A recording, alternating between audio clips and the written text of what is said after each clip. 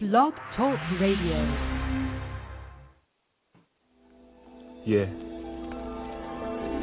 Mic check. 1, 2, 1, 2, 1, 2 for you. Yeah. You know what I'm saying? Word up. It's that biblical theology, study the person of God, attributes. God's word is like a breeze in the tropics, and Jesus got the keys to the cockpit.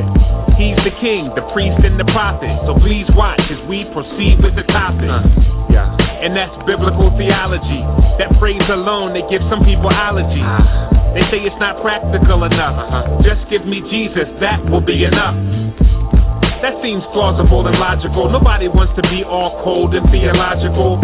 But being a theologian's not optional, because when you talk about Christ, you're saying something doctrinal.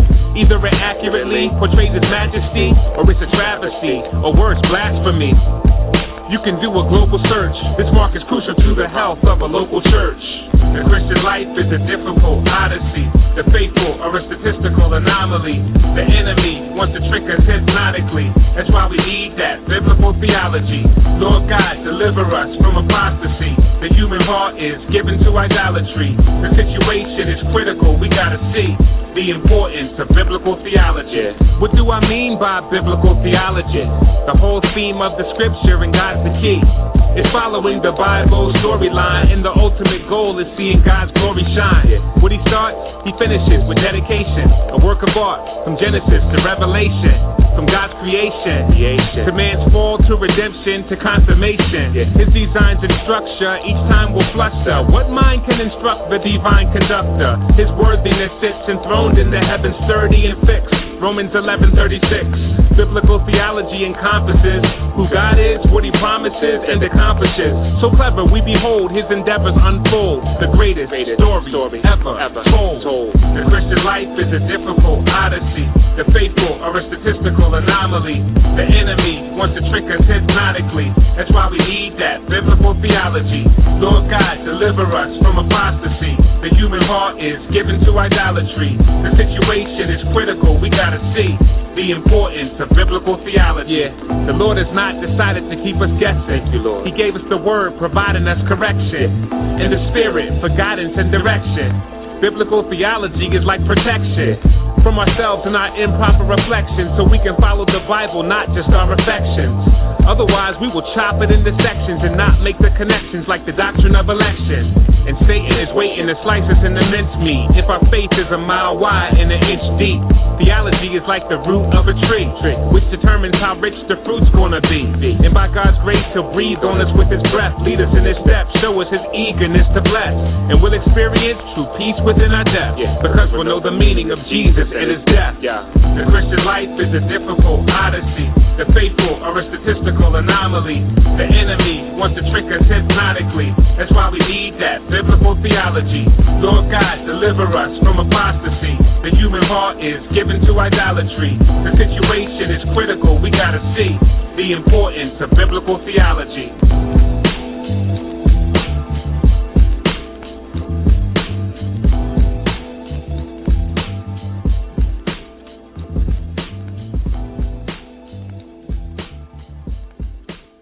All right, welcome to another edition of Theology Matters. I'm your host, Devin Pellew, and my beautiful bride is not with me today. Again, she's having to take care of the baby, and we miss her when she's not here.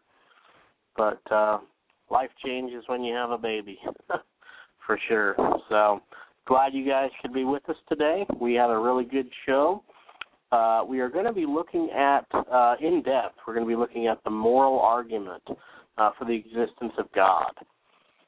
I think it's one of the most powerful arguments for the existence of God, but it also is one of the most misunderstood by atheists and Christians. So we're going to take some time looking at that. If you know any atheists, let them know we're doing the show. And have them call in. We'd love to talk with them. Phone lines are going to be open, and hope to generate some good discussion. So, a few housekeeping things here. If you've not liked our Facebook page, would recommend you do. If you go to facebook.com/Theology Matters with the Pellews, it's facebook.com/Theology Matters with the Pellews. You'll be able to get all of our podcasts are there. We've done a lot of shows in the past that people have accessed. We've had a lot of downloads. We've been doing the show for it'll be a year, I think, in July or August.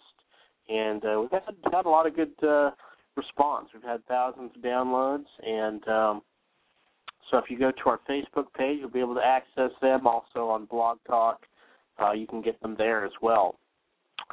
2 weeks from today, not next Thursday, but the Thursday after, we are going to be doing another special edition of Theology Matters, and we're going to be actually hosting a debate between my good friend Nate Taylor, who's been on here before. He debated the Roman Catholic on Sola Scriptura, and many people were very impressed with his performance.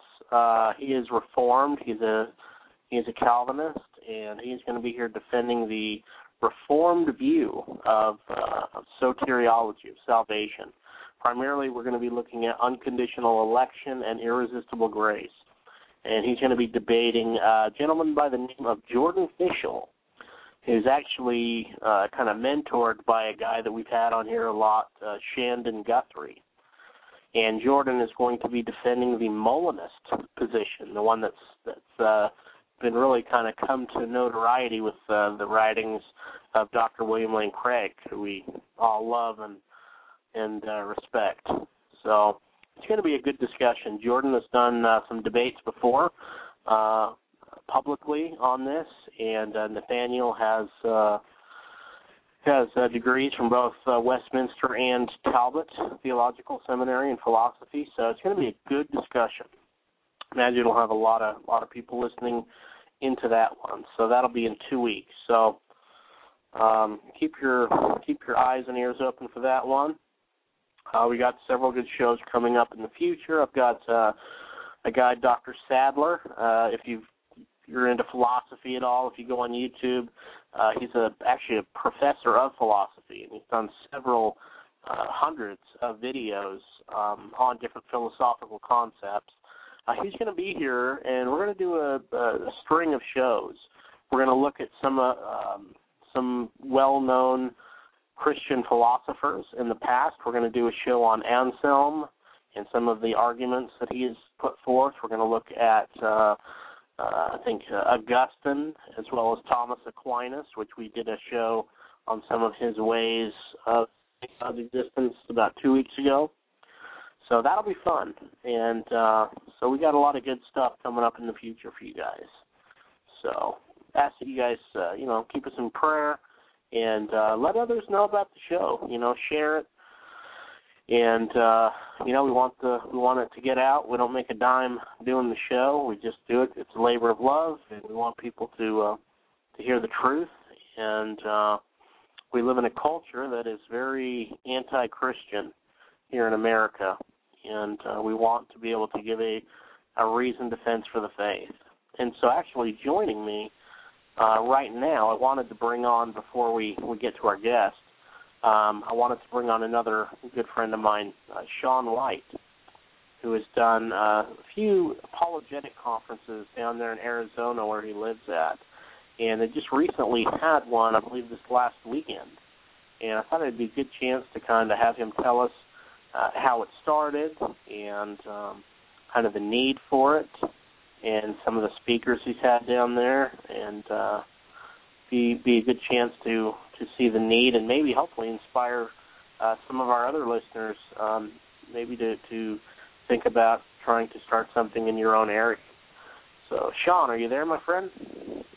I am. Can you hear me? Yes. Hear me okay? Hey, can you hear me? I can. I can hear you well. Can you hear me okay? I can. Yeah. I'm just navigating LA freeway traffic right now. That's right. You're on your way to Biola. Is that right? That's right. I'll be there in about 5 or something like that. Tell us a little bit about yourself, Sean, about your education and kind of where you're studying and. Yeah, sure. I graduated from the undergrad portion of Southern Evangelical Seminary up there near you. And then I graduated with that in May 2012. And then last fall, I started working on my master's in Christian apologetics out at Biola through their distance program as well. And I've just been doing that for the year. And actually, that's why I'm in LA. They have a summer residency requirement, and so I'm getting out here today to start my 2-week residency fulfillment. So you're out there cruising around in Los Angeles, huh? I wouldn't say cruising. It's a lot of bumper-to-bumper traffic, man. It is not like North Carolina. Yeah, that's true. That is true. Sean, tell us about the Smart Faith Conference, how it started, how long you've been doing it, why you started to do it. This would be a good place to start as well. Okay. Well, the way the whole concept and idea came about was myself and my wife, Davina, and Letitia Wong. Well, I should start both Letitia and I, which, she's friends of your guys' show. And you guys know her. Her and I had attended Frank Turek's Cross-Examined Instructors Academy training out there in Charlotte. And she and her husband had come to Phoenix for visit family. And all of us were together for dinner talking about how come there wasn't anything ever like conferences and things in Phoenix. And I can't remember who it is, if it was her, if it was me, but somebody says, well, we should out in Phoenix, and but had any experience. And we were like, well, we'll go ahead and try it. And so about 3 years ago, we put on our first conference. And that consisted of like me, Letitia, Neil Mauman, Brett Kunkel, and Mary Jo Sharp were the speakers at the first one. Last year we had our second one, and it was that was a major conference, I would guess. So I mean, we had about 15 speakers out last year, and then this year we trimmed it back a little bit, and we only had I guess about 5 speakers again. We had who did we have? We had Greg Kokel, Jay Warner Wallace, Doug Powell, Dr. Craig Hazen, and Letitia Wong. Wow, that's a good lineup. Yeah, it was a lot of fun. We had a blast this year. It was so nice. We had a really good turnout. We had about, probably about 140 people came out. It was really good. And then we've already started planning for next year. Next year, we look to have, or we have commitments from Dr. Clay Jones out at Biola, Dr. Craig Hazen again, and Dr. J.P. Moreland. Yeah, he's actually coming to the big conference they do out here in October that the one in Southern Evangelical Seminary puts on. And I'm excited to meet Dr. Moreland. He's a guy I've never got to meet, but is absolutely one of my heroes of the faith. So I'm really, really excited to get to meet him. So the fact you guys are able to snag him, that's a big deal, man. Yeah, I had quite a bit of help doing that. I didn't have direct access to him, but some other people that talked to him for me. And so I'm very excited to get him out. Yeah, kind of the Christian culture where you live at. Is there much of an apologetics presence, or? There is a small group of us that are actively involved doing apologetics for people who may not be aware, Phoenix, in terms of the size geographically of how much space it takes up roughly the same amount of square mileage as LA, but we're a lot less dense, right? So we don't have as much of a population. But if you were to drive from one end of the Phoenix Metro Valley to the other, it would take you over an hour. And we have these small pockets of apologists and apologetic ministries kind of spread all across the valley. And so there's different people doing different things in their own little kind of pocket. But you know, Phoenix is an interesting place. The last statistics that I had heard was that, you know, it's only about 20% churched. And wow. as you know, within the church, those who are in have a heart for apologetics is even a smaller percentage. And so, you know, us trying to work and get interest and come alongside ministers and those types of things to offer apologetic training, you know, it's a little bit of work. It's a little bit of work, and there is a core group of people who attend and who come to these things. And really, back to one of your original questions of why we decided to do this, there were apologetic offerings and events that were happening in Phoenix, but they were never very consistent. In other words, they weren't like year-over-year type of events. They were like one-time events. And then you'd have, you know, a year or two or three before something else would come up.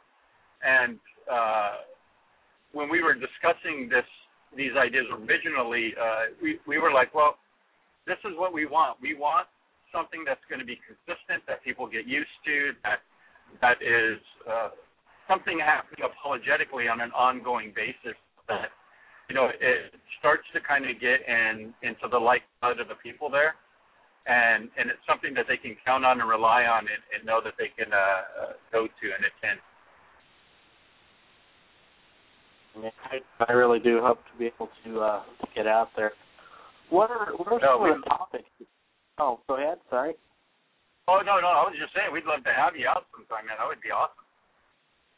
Yeah. Some of the topics? Okay. Yeah, I was just curious. What are the topics you guys speak on out there? Well, this year, let's see, Greg Kokel did, let's see, what did he do? Well, we had a pre-conference dinner this year on a Friday night, and he spoke on contending for the faith, which was excellent. And then he opened us up Saturday morning on Truth is Not Ice Cream, which is a great talk, and you can find it out on their website, spr.org. You know, he's given that talk several times. Let's see, he was followed by Doug Powell, and Doug Powell talked about the objective beauty for the existence of God. And that was a fantastic talk, just looking at like the arts and music and painters and things like that, and how we can derive get to God from objective beauty. In the afternoon, J.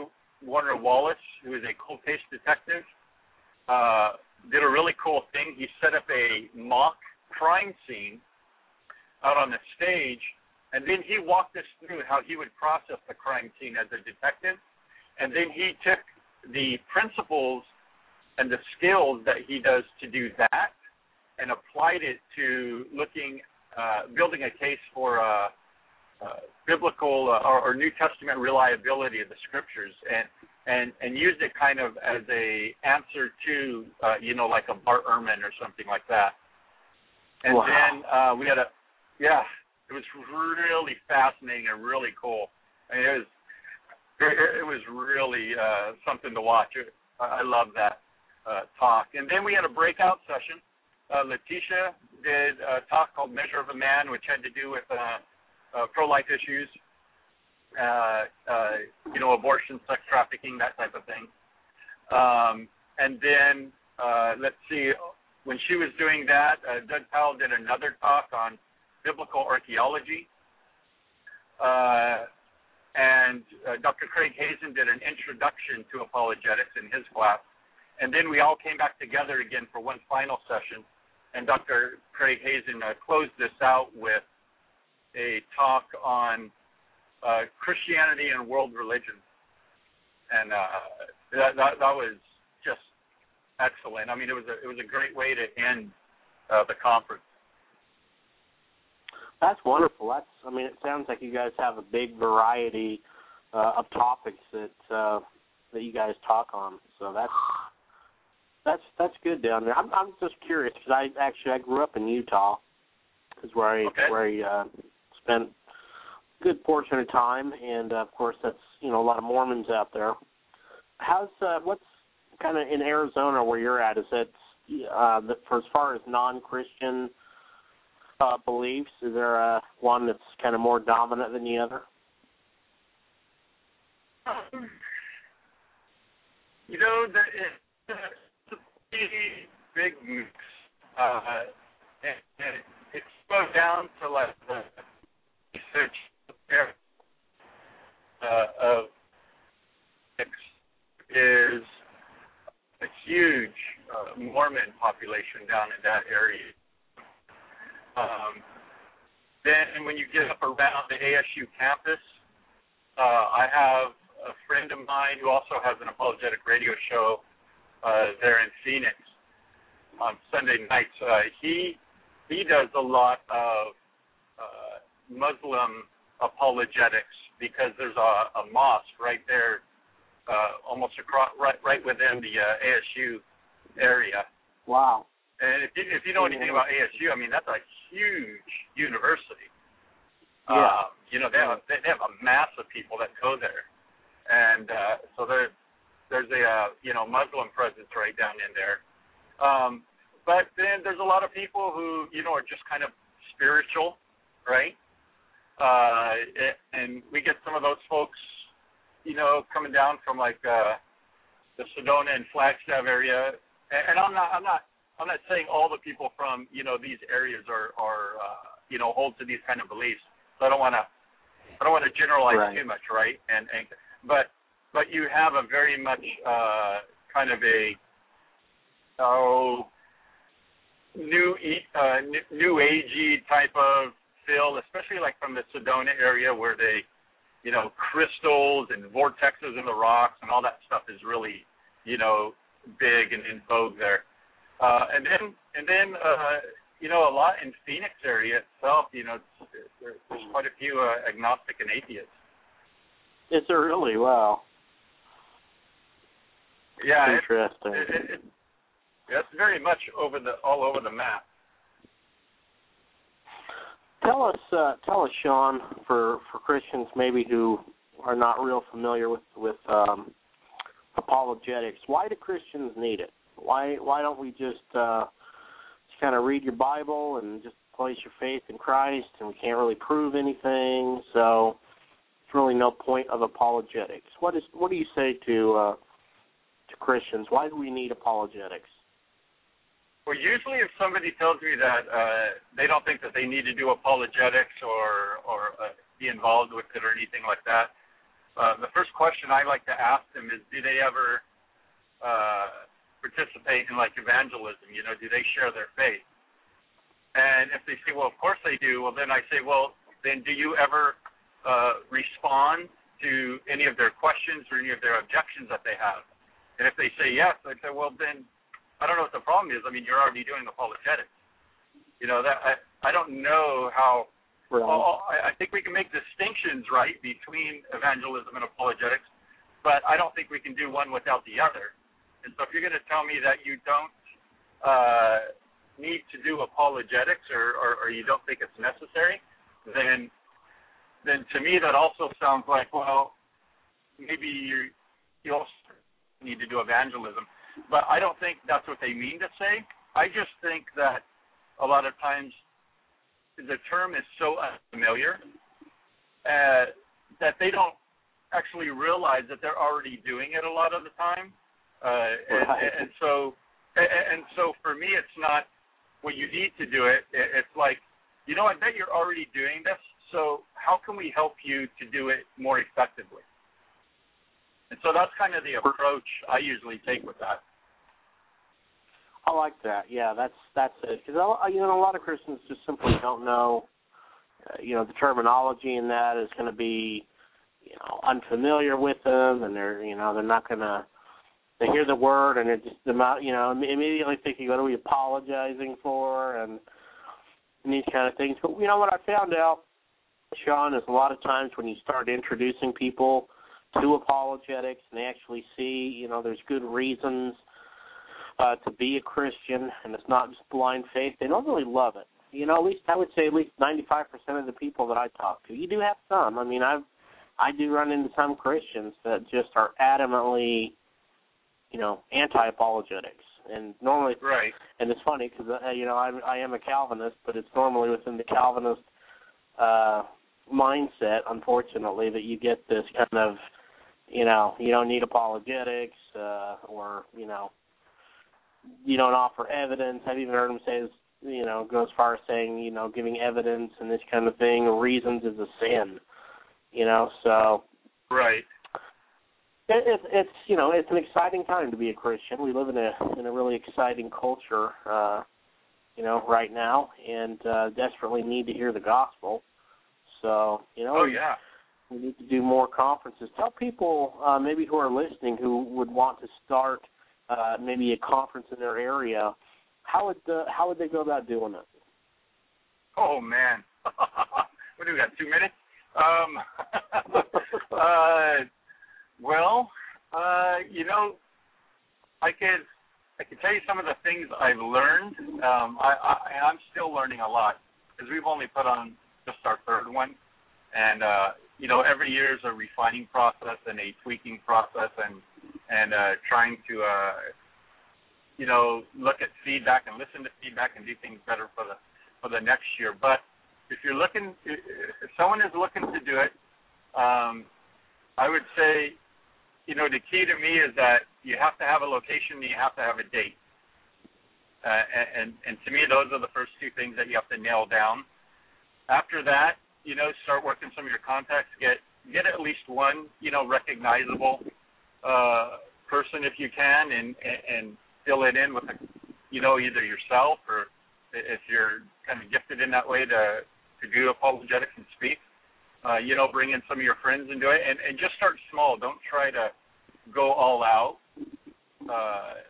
You can't put on like the National Apologetics Conference that's in Charlotte. Your first time out of the gate. Right. You're going to overwhelm yourself. You're going to burn yourself out, and all of that. Just start small. And maybe you don't. I was going to say, maybe you don't even do a full day. Maybe you just do like a half day, and you just have a couple of people come in and kind of gauge what the response is from people and grow it slowly. I mean, we haven't been in any rush to, grow this thing massively. We've been just kind of taking our time and being patient with it and seeing where God wants it to go. Yeah, and there's... a lot of times, too, I think we're trying to get so caught up getting the big names. There's a lot of guys from the local seminary, that are normally real good and sharp. And, it'd be good to get some of those guys in there, let them start using some of their gifts and talents. And, they're not necessarily big names, but that doesn't mean that they're not, good speakers and can't, doesn't mean they can't contribute good stuff to the conference. So. Yeah, I mean, typically the only reason they're not a big name is because they haven't been out, right? I mean, they're doing local stuff, and to me, I think that it's very important to bring in the local speakers so that they start to get a platform locally there, and they can, kind of broaden their base of what they can do. As well as also, it gives them experience in talking in those types of events and venues. Right. Absolutely. Well, Sean, I appreciate you being on with us, my friend, and we're going to have you back on again soon, hopefully to do another talk on the resurrection. And good, I would love it. Yeah, appreciate all you guys do out there, man. And where could people get a hold of you, maybe, if they had some questions for you on maybe, trying to get some advice or something from you? Do you have an email or something that you could give out, or website? You can always go to smartfaith.org, or if you want, you can also get me an email at smartfaith.org, and that's SHAWN at smartfaith.org is my email address. And I'm always, happy and willing to talk about this stuff. As a matter of fact, Eric Chabot, who you've had on a couple times, contacted me a couple weeks ago, wanting to talk about, putting on a conference in his area. And I'm always up for chatting about this stuff. That's great, man. We need more of the conferences around, so that's good, man. We appreciate you. Keep up the good work. Tell your wife we said hello, too. Thank you, and tell Melissa hello, and hope you guys are doing well with the baby, man. Oh, yeah, definitely running us ragged. I bet. Yeah. All right, man. All right, buddy. Take it easy. All right, you too. All right, God Bye. bless. All right. Well, we're going to have what we're going to do is we're going to go ahead and take a 2-minute break, and when we come back, we're going to have our friend Dr. Neil. I think it's Shenvi. Probably just murdered that. Have him correct me when he comes on. But we'll go ahead and take a 2-minute break, and we will be right back with. We're going to be looking at the topic of the moral argument for God's existence. Can we be good without God? Can atheists be good without God? Do you have to have the Bible in order to know right from wrong? A lot of these questions come up, and a lot of misunderstandings also arise with this argument. So we're going to take an in-depth detail. Phone lines are open, 760-542-3907, 760-542-3907. Be back in 2 minutes. But God demonstrates his own love towards us in that while we were yet sinners, Christ died for us. Much more then, having now been justified by his blood, we shall be saved from the wrath of God through him. The word justified means that you and I stand before God acceptable, spotless, pure, and without sin. That God looks at us and says, there is no sin in that man. There is no sin in that woman. That he looks at us and we are now just in his sight. So all the blasphemy that we've done by choosing stuff over God, all the blasphemy that we've lived in by saying my way is better than God, all the blatant sin of saying creation is better than God is removed, and God sees us as just. Much more then, having now been justified by his blood. This is great news. Nothing about your effort in that text at all. Nothing about your might, your religious stamina, your morality, your cleaning yourself up. You have been justified by an act of God. Bottom line, you have not earned right standing in front of God by your effort or your cleaning up of your life. We have been made pure, standing blameless in front of God, not because of any kind of religious or moral pursuit, but because Christ died. And in his death, he absorbed all of God's wrath for you and I. And that's why the Bible says that for the children of God, we are not appointed to suffer wrath. Because the wrath bestowed upon you and I was absorbed by Christ's death. All right, welcome back. And we have our guest on the line with us. And we're going to be bringing you guys the moral argument for God's existence. Here is a kind of a short biography here of Dr. Neil Shenvi. I'll have him correct me. He is a research scientist in theoretical chemistry at Duke University. Graduated in 2001 with an A.B. in chemistry from Princeton before earning a Ph.D. from UC Berkeley, where he actually became a Christian, which is pretty surprising because you think normally people at Berkeley that's normally where they lose their Christianity. So that's an awesome story. 2005, he worked at his post-doc in the Yale chemistry department. Then came to Durham, North Carolina in 2010 with their 1-year-old son, who was soon joined by 2 younger sisters. Neil likes doing apologetics. He actually got into it when a childhood friend challenged him to defend his Christianity. And he attends Summit Church in Durham. In fact, I'll go ahead and bring him on, and we'll kind of ask him about some of his testimony there. Dr. Neil, you there? Yeah, I'm there. Can you hear me? I can, man. I know I keep murdering your last name. How do I say that? It's Shenvi. It's very phonetic, actually. Everyone mispronounces it, though, so don't worry about it. Okay. Well, we appreciate you being here with us today. Yeah, thanks for having me. Yeah, we're gonna dive into the moral argument for God's existence. Before we do that, though, I'm kind of interested in some of your testimony. You say you actually became a Christian while going to Berkeley.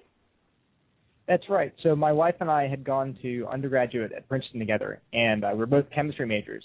And we decided to go to Berkeley for graduate school together. And she was a Christian, and she actually was a missionary kid. And I was not at the time. And I always say don't ever date non-Christians. You know, it worked out for my wife and I, but I think it's a really bad idea in general. But God used it to rescue me. And the way it happened was that I said, well, I'm moral. I consider myself a very good person, and I'm willing, if we get married, we have kids, I'll raise them as whatever you want, Christians, whatever. So it's not a big deal for me. And to show you that I'll meet you halfway, I'll go to church with you. And so I went to church with her when I got to Berkeley, and the church preached the gospel. And I think one of the major things that had kept me from Christianity for a long time was the idea that Christians couldn't really be intellectual. I was very smart, I thought. I was very intellectual, and people that were Christian were really, really just hiding from the evidence, hiding behind faith as an excuse. But our pastor had a PhD from Cambridge. My quantum physics professor sang in our church choir. He was a renowned cosmologist. And so I had to actually deal with the fact that here were Christians who believed in the resurrection, believed in miracles, believed that Jesus was God, but also were very intelligent. And so I actually had to listen to what they were saying for the first time really ever. And, people, yeah. So actually that's one of the reasons why I'm so interested in apologetics, because I think that's how God reached me. And someone once asked me, a colleague said, so you had some kind of religious experience that felt really nice. He's like, well, I get the same thing from smoking marijuana. And I said, well, actually, my religious experience the night that I was converted, I think, was not a happy, smiley, pastel, type of night. I remember breaking down and just saying to my wife, Christina, my future wife, Christina, I don't like Christianity. If this is the message that, what of all these questions, what about good people with other religions? Why is Jesus the only way to God? All these questions. But I just said that night, I said to God, I was like, I don't know anything anymore. If I want to become a Christian, I'm going to have to become like a little child. I sort of understood that. I was very proud of being philosophically oriented and thinking very hard about things. But I said, if Christianity is true, and it's been true all along, then I don't know anything about God. I think I know a lot about God. I don't know anything.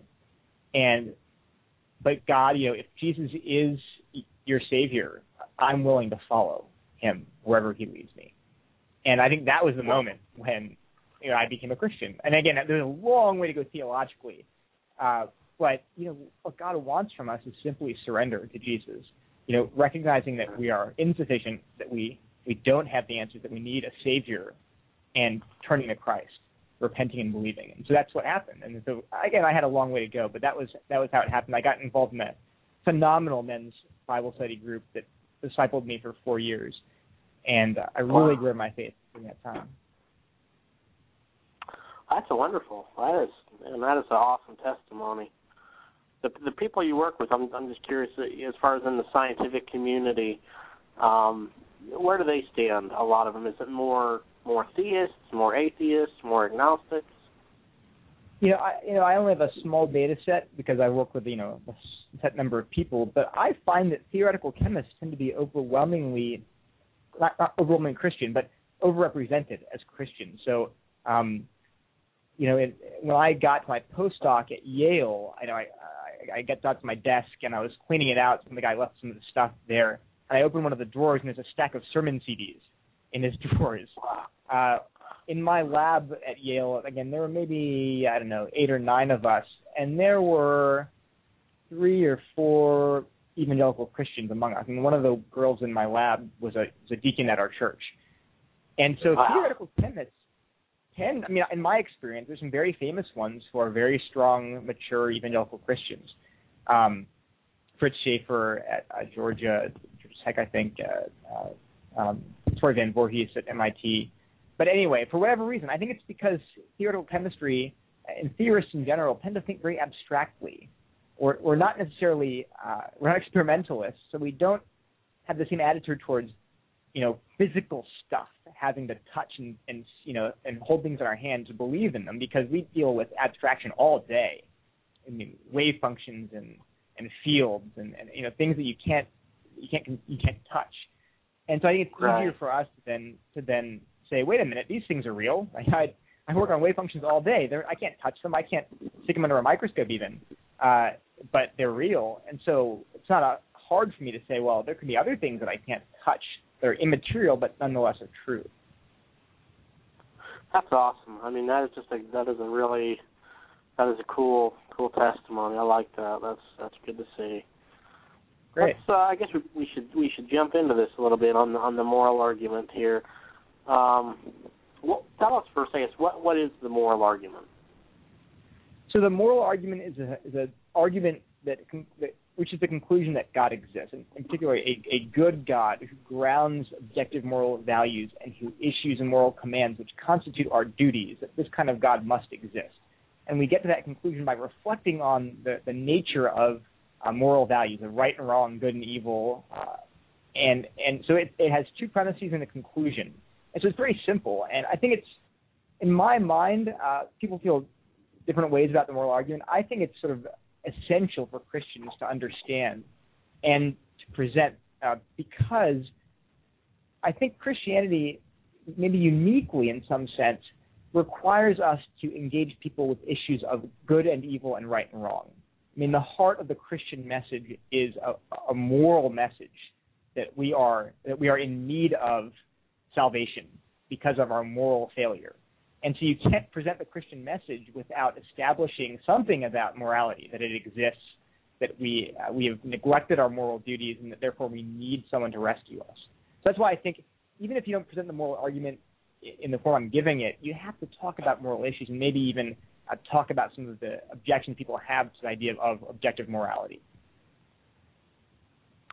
Let's do this. Maybe we can go over maybe some of the arguments for God's existence, because I know in order to have a moral lawgiver, there has to be a creator, has to be a God that exists.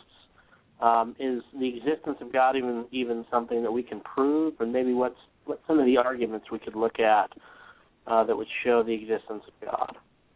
Right. So when people say, well, can you prove that God exists? Or people will say, well, you can't prove that God exists. I'd first ask, well, you have to define proof. What do you mean by proof? And so, all deductive proofs that have premises and reach conclusion, you have to start with some set of premises or axioms or assumptions, colloquially. And then you use logical reasoning to reach some set of conclusions. But you're talking about a rigorous proof, then you only get those really in mathematics or things like that. I mean, or formal logic. You don't get them in everyday life. I mean, imagine someone said, can you prove to me that you had Cheerios for breakfast? I mean, prove rigorously, logically. And I would say, well, no, I can show you the box, I can show you the dirty dishes, but that's not proof in the sense you're looking for, I think. So in that sense, I'd say that, no, you can't prove that God exists, because if I present you with a logical argument which concludes that therefore God exists, you can always deny one of the premises leading to that conclusion. And a good premise sort of has no other sub-premises. You can make arguments for why it's probably true, but you reach pretty far back, you get some worldview assumptions. You know, if someone assumes, for instance, that nature is all that exists, if nothing is real and I can't touch it, if they assume that, well, that's going to be a defeater for any argument for God's existence. I mean, automatically your argument is invalid for them or unsound, because they are assuming that nature is all there. If I can't touch it, then it doesn't exist. Now, we have to then say, well, why do you believe that? But until we examine that sort of presupposition, we couldn't then prove that God exists. And I think usually a lot of arguments go back to these basic assumptions we make about reality. But I think when people colloquially ask, can you prove that God exists, what they really mean is, can you give me such strong evidence for God's existence that I'll be compelled to believe that he exists? You just force me, kicking and screaming, to believe that God exists. I think, well, again, probably not, again, because you're just going to deny one of the premises. Even if the premise were, if you exist, therefore God exists. And some people would be willing to say, well, I don't exist then. So again, for that person like that, okay, I can't prove it to you then. I think what's more likely is I can say, I can give you good evidence. I can give you good evidence that God exists. And are you totally irrational to reject it? I don't think so. I think also I would want to affirm what the Bible says is that deep down inside, believe it or not, I think we all sort of know that God exists. Deep down inside. And I won't get into that too much, but I think you'll see it by the end of the talk with regard to morality, moral questions. Many people will say, I don't believe objective morality exists. I just don't believe it exists. And I'm going to give arguments for why I think it does, but I think beyond those arguments, I would like to show by the end of this talk that actually I think there's good evidence to say that you really do know that it exists. In fact, you live as if it does exist. And although intellectually you can't explain that belief, you can't explain why you act the way you do, but your behavior shows you know this premise to be true, even if intellectually you deny it. So again, that's a long answer. Can you prove that God exists? Maybe not rigorously, but you can provide good evidence that God exists. And this is where you get into things like the Kalam cosmological argument, the cosmological argument from contingency, the argument from fine-tuning. There are a lot of them. And I think the moral argument is one of those arguments. Yeah, for those interested, last 2 weeks ago, we did a whole show on Thomas Aquinas' 5 ways to prove God exists. So you can find that in the archives. So let me ask you this, Neil, because we live in a culture that is pretty much scientism, and it kind of goes along with the question of can we prove God exists? And you hear a lot of people think, and they really believe, that science is the only way to know truth. And so you're a scientist. I mean, you do it every day, and you've got the credentials to prove it. Is science the only way to know truth? No, and I first would have to, again, ask you, what do you mean by science? You hear this objection a lot. Well, science, if you can't present me with scientific evidence for, say, the existence of morality, objective moral truths, then you have no evidence at all. The only way to know truth is through science. So I said, well, what do you mean by science? And you can define it a lot of different ways. I think a common way to define it would be something like science is a methodology for discovering truth that's based on repeated empirical experimental observation. I think that's one of the definitions. I think it's pretty reasonable. So if someone says, yeah, that's what I mean, and so I'm claiming that science is the only way to know truth, well, that statement actually is self-refuting. Because I can simply ask you, well, how do you know that science is the only way to know truth? You just made an assertion, science is the only way to know truth. Well, how do you know that truth? How do you know the truth of that statement? And the answer is, well, not through science. You can't put that statement in a test tube and measure it. You can't put it under a microscope and look at it. So that statement, that science is the only way to know truth, you can't know it through science. So it's self-refuting. So I think you have to admit that there are other ways to know truth besides science.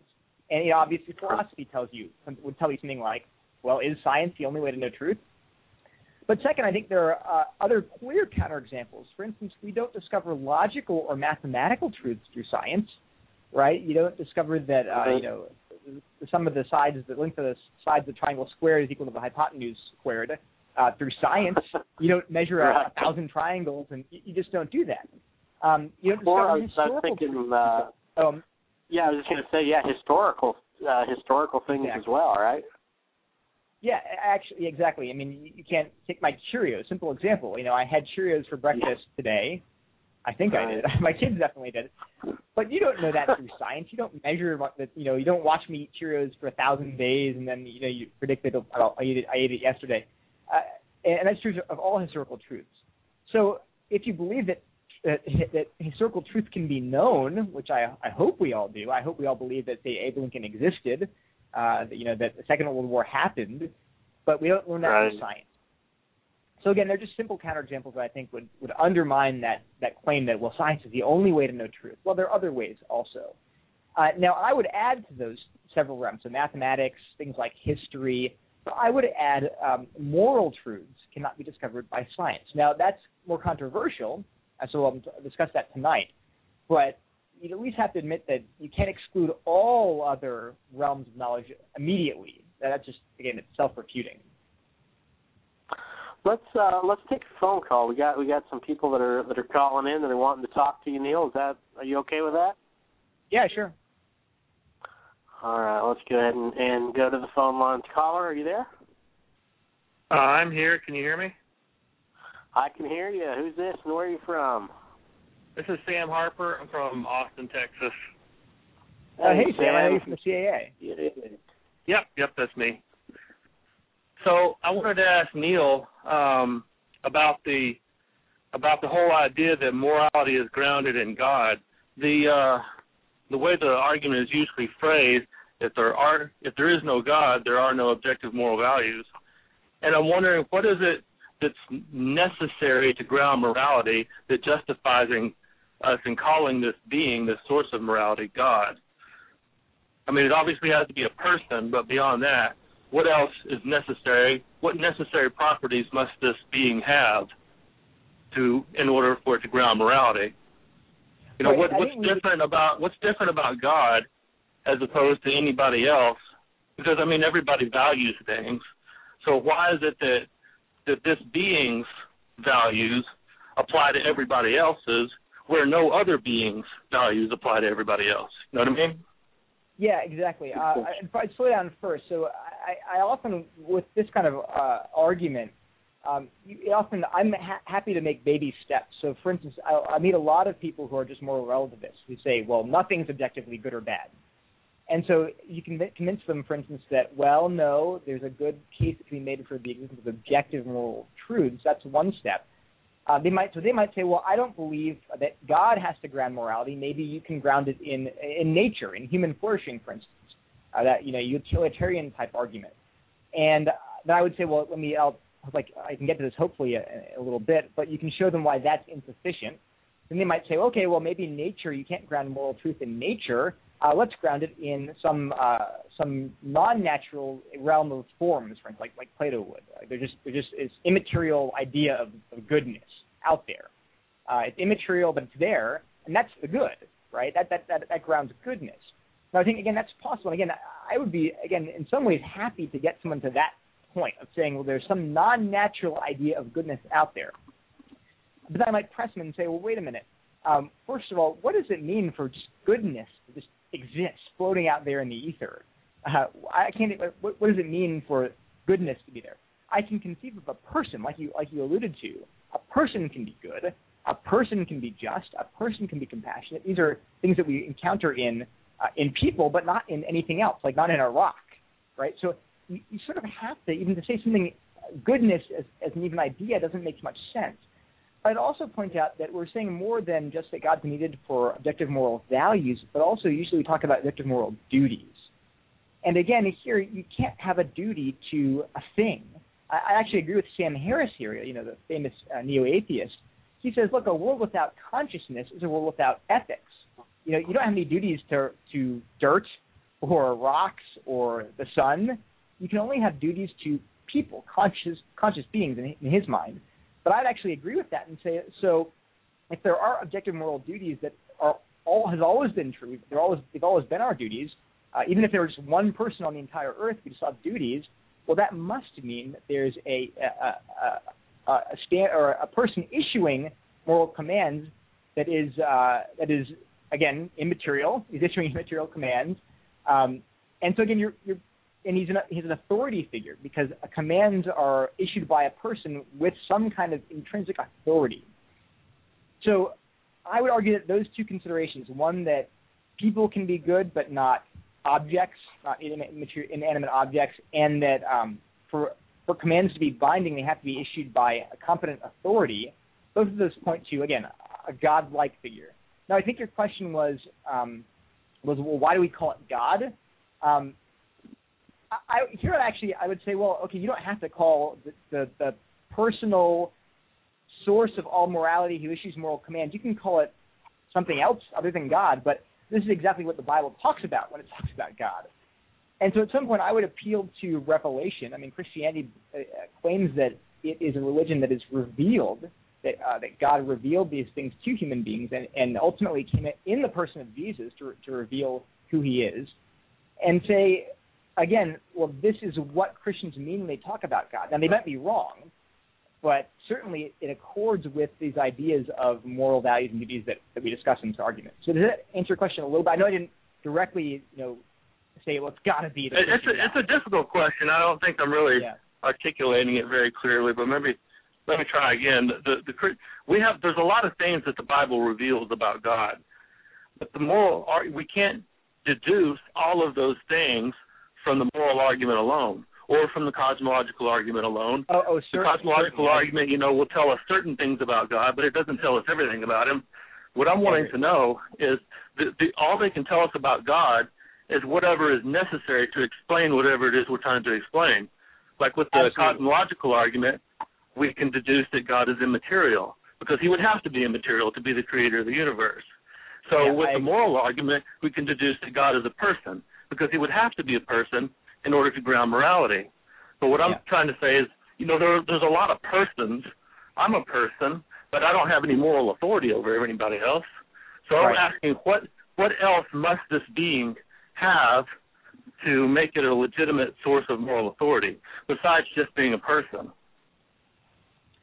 Yeah, I think... why is it that we're obligated to obey this being, but we're not obligated to obey you or me or any human or something like that?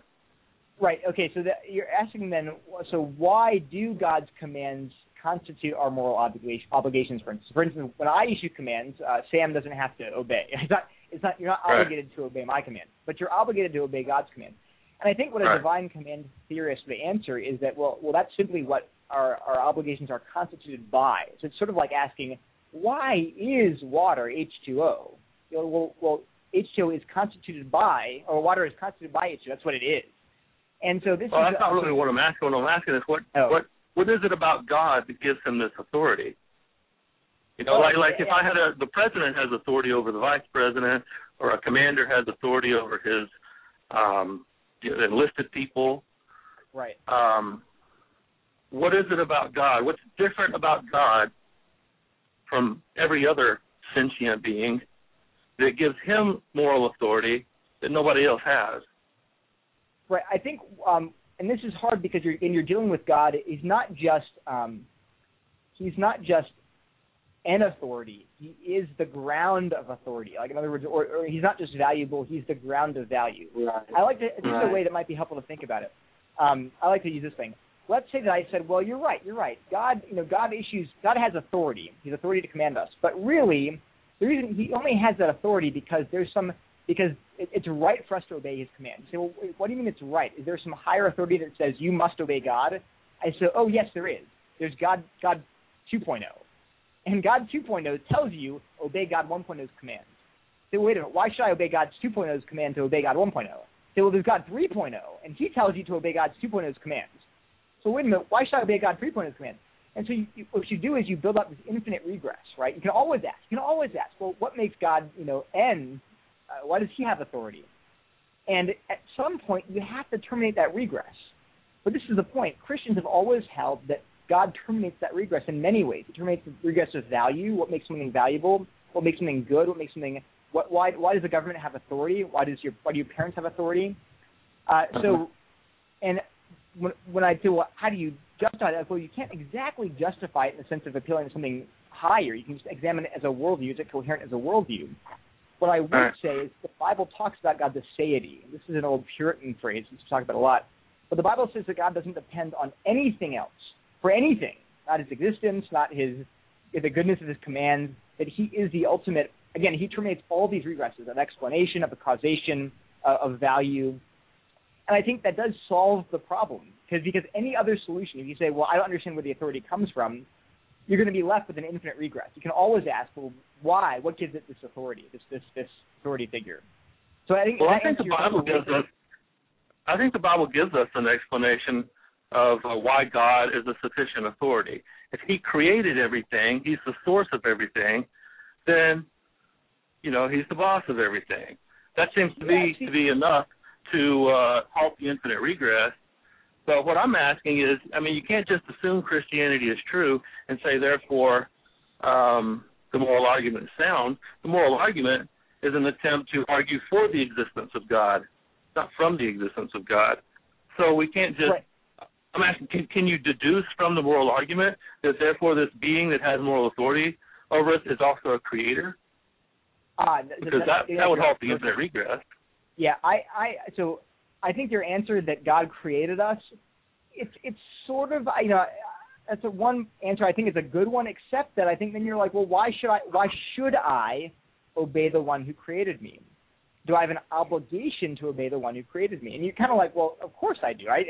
But someone could ask that question still. And so you're still left with the infinite regress. I think it's maybe a more comprehensive answer. But your question about can the moral argument get us to everything about God? Absolutely not. In fact, that's why we need special revelation. We need God to reveal certain things about himself. But what I'm asking is, what can we know about God? So far you've explained why it is that God must be a person.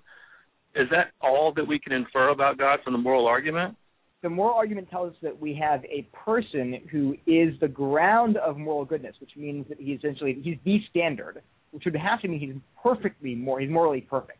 Right, you'd have to be a person. You've already talked about that, so I agree with that. So he's a morally perfect person who then also stands as the ground for morality itself. Which again, you could say, well, maybe a human being could be morally perfect. Now that's not true, but if they could, you say, well, is that person the ground? I say, no, God's the ground in a way that human beings aren't. And again, you could point to say God's aseity, right? He has always been who he is. He's always been good. His character has never changed. And so he's morally perfect in a way that human beings cannot be. He can ground morality in a way that human beings cannot. So are you saying that we can infer from the moral argument that God is unchanging as well? I've never thought about that. I'd have to think about that. But I think I would say that you can infer that he's morally perfect. That doesn't imply no change. Because there's one thing to say that certain attributes are sufficient to ground morality. It's another thing to say that they're necessary. And it seems to me that the only way we can infer attributes of God from the moral argument is to say that these attributes are necessary for God to be a ground of morality. So I would agree with you that the moral argument establishes that there is a figure, a being, who is perfectly good, who is perfectly good in a way that no contingent being can be, because he has to ground goodness itself over all possible worlds. So his goodness can't be contingent. We can get into that in a little bit. But those are sort of two things. And the third thing is that he's personal, again, because he can issue commands and he can have attributes that are characteristics of a person, like love, justice, mercy, compassion. And now, can you get more than his perfect goodness, his necessary goodness, and his person is effectively the person, not an impersonal force?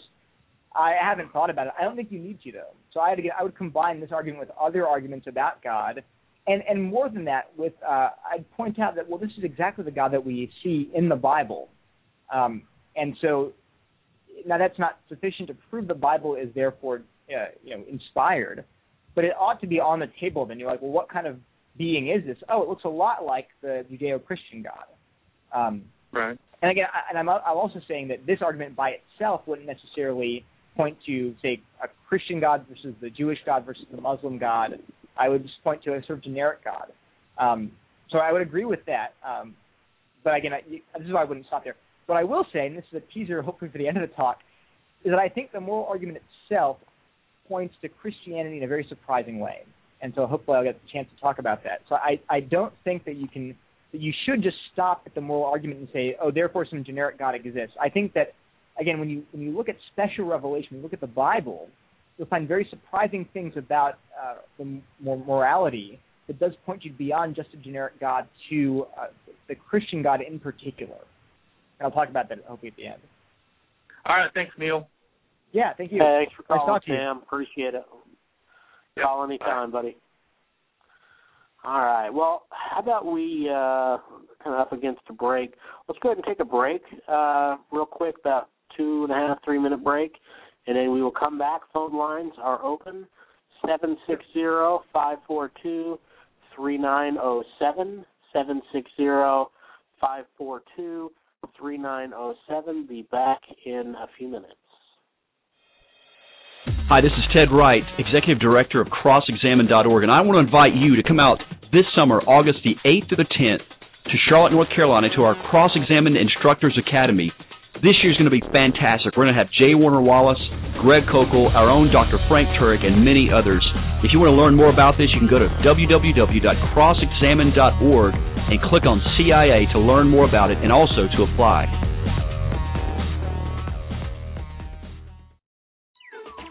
Over 3 chapters, the book of Genesis vividly describes a worldwide flood that began with all the fountains of the great deep bursting forth and the floodgates of heaven being opened. The reality of Noah's flood is the crux of the conflict between evolutionary and biblical worldviews. If this global deluge really happened, then the millions of years of Earth history and evolutionary progression supposedly seen in the fossil record are swept away. The flood accounts for the major geological features and the vast majority of the fossil record. Indeed, the fossils themselves are a mute testimony to the truth of the flood. We find billions of dead things buried in rock layers laid down by water all over the earth. Just what you would expect from the biblical account. If Christians were to believe and effectively defend the biblical account of the flood, then the basis for the evolutionary worldview would largely collapse. Many people would be saved from such a great pretension that sets itself up against the knowledge of God. To find out more from Creation Ministries International, visit our website, creation.com.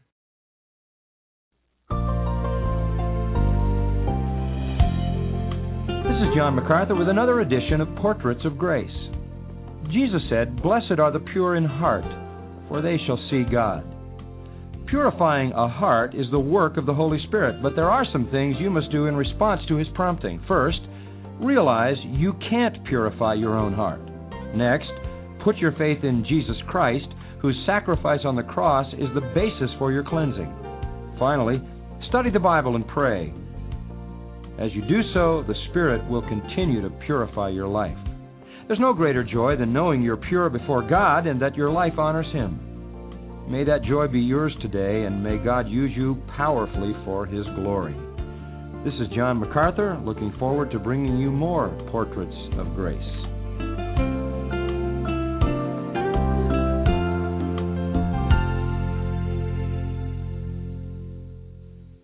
All right, welcome back to Theology Matters, and we've got Dr.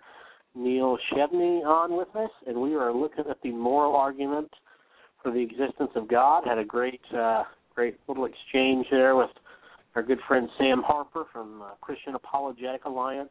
Let me let people know out there, if you are interested in, if you're on Facebook and you're interested in a really good room that deals with a lot of different apologetic issues, and if you have, apologetic questions, of course, read the guidelines and everything. But CAA is a really good room, and we have actually had a lot of guests from that room actually on our show. So check out the Christian Apologetic Alliance on Facebook, and it's a good room. So, Neil, we are back, my friend, and can you hear me okay? Yeah, why don't we quickly go through the argument itself? I know we don't want to kind of get caught up in some side issues, but let me present the argument quickly, and then I'll defend the premises, and then we can maybe get into some other conversations, just so we don't leave anyone wondering what I'm talking about. Absolutely. You go ahead and show us where you want to go. Sure. Okay. So the moral argument is an argument with 2 premises and a conclusion. The first premise is that if God does not exist, then objective moral values and duties do not exist. Premise 2 is that objective moral values and duties do exist. and therefore it logically follows that God must exist.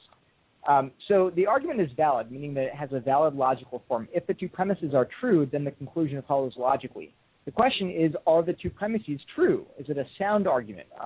And so if you want to deny the conclusion of the moral argument, you're going to have to attack one or both of the premises. So let me quickly define some terms and then defend the premises equally briefly, and then we can open up the phone lines again and talk about this in more detail. Maybe Devin will have some questions too. So first, by objective moral values, what do we mean? Objective moral values are values like compassion, love, and justice, which are good or bad, independent of human belief. It's not just a matter of my personal taste, my community's personal taste, even all of human society's personal beliefs. These are independent of human belief. They're good independent of human belief. Objective moral duties are obligations which are true and binding on us, again, independent of human belief. They're not simply imposed on me by, say, my mother and father or by society. And even if I say, well, I reject those duties, I'm not going to perform them, well, they're still binding on me. They're my obligations, even if I flout them. This is why philosophers talk about moral facts, statements about morality that are either true or false. It's like physical facts. So, gravity is a physical fact. I can deny that gravity exists. I can say, I don't believe in gravity. No one believes it. Maybe everyone in the whole world denies that gravity exists. But if I walk off of a 10-story building, I'll fall to my death because gravity is an objective physical fact. In the same way, objective moral facts, if they exist, are just as true as objective physical facts like gravity. Another thing to make clear is we're talking about moral ontology. It's the question, what are moral facts? What is good and evil? What is right and wrong?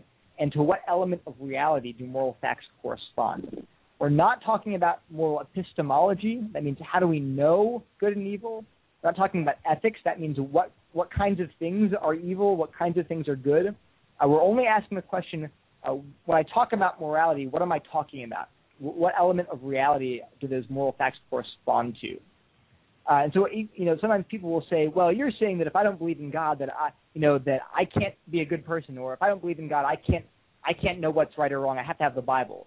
Now, actually, I'm not saying either of those things. We're talking about ontology. So, the Bible actually says clearly that people who do not believe in God know right from wrong. They know what's good. They know what's bad. Romans chapter 1 says it very clearly. So we can know good and evil through our conscience, through reading books by ethicists, through Scripture. We can know it those ways, but we're not claiming that you can only know it through say, belief in God. And we're also not claiming that people who don't believe in God can't engage in moral behavior. Right? I can help an old lady cross the street whether I'm a Christian or a Muslim or an atheist.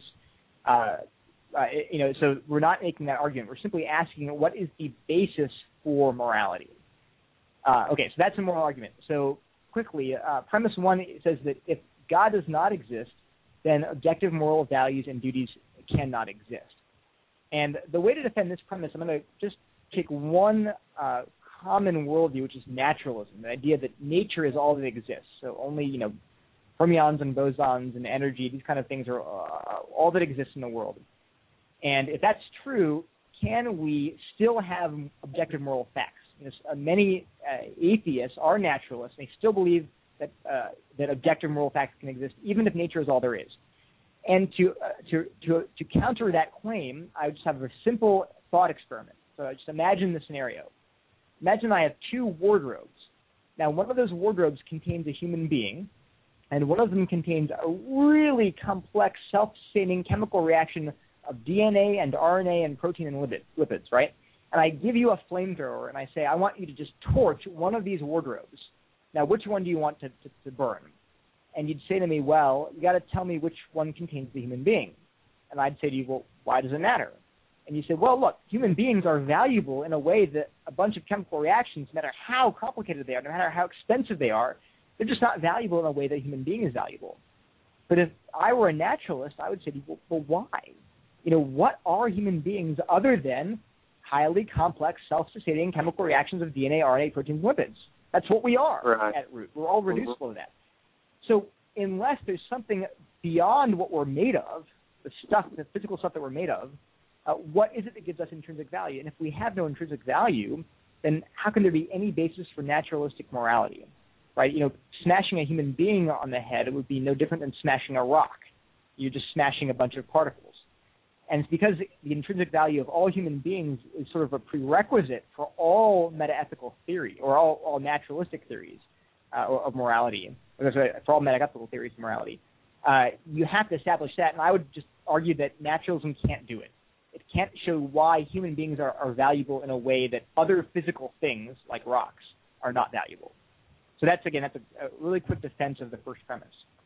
Does that make any questions, Devin? Or no, I mean that makes a lot of sense. Yeah. Okay, so that's premise one: the idea that if God does not exist, then objective moral values and duties cannot exist. And the example I gave for a naturalist, if you're a naturalist who believes that nature is all there is, well, what makes human beings intrinsically valuable? I would say nothing. So if human beings aren't intrinsically valuable, then why is murder or rape or anything else bad? Right? You would talk about murdering a rock or murdering a bacteria. Why is that not? Why is that bad? But murdering a human or not as bad as murdering a human being. But the second premise is that objective moral values and duties do in fact exist. So again, many atheists will say, no, I deny that. I think objective moral values and duties do not exist. I think everything is relative, just your own personal opinion. So how do we counter that objection? First, I point out that moral beliefs that there is a moral truth about good and evil and right and wrong, is a properly basic belief. That means it doesn't need to be justified by other beliefs. You don't appeal to other beliefs to say, well, this is why I believe morality exists. An example of other properly basic beliefs would be things like the existence of the external universe. How do I know that I'm not just in a matrix? I don't think I am, but how do I know that? Well, I just assume it's a properly basic belief.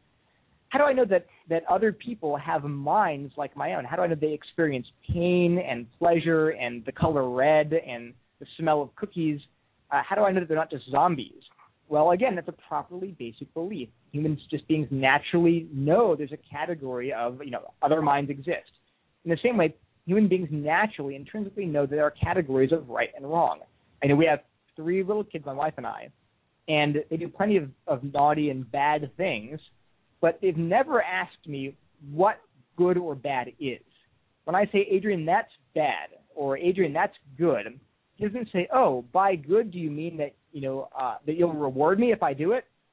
By good do you mean that it will increase the flourishing of human beings in general? No, he immediately knows that there's a category called good and a category called bad, or right and wrong.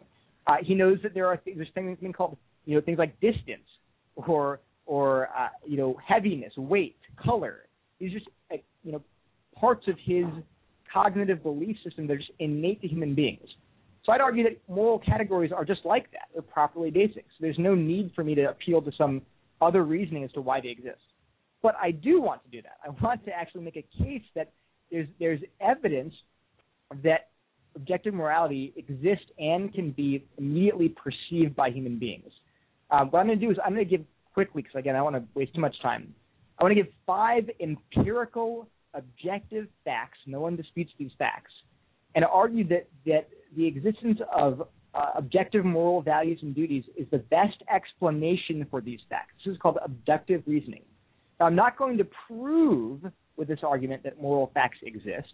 I'm going to argue that their existence and their perception by human beings is the best explanation for these 5 facts. So quickly, what are these 5 facts? Number 1, there's across all human cultures, there's some basic standards of morality. That people believe that good and evil exist across all cultures and basic standards of behavior. Don't murder, don't steal. There are some sexual norms in all societies. And you can look through C.S. Lewis's Abolition of Man, his appendix.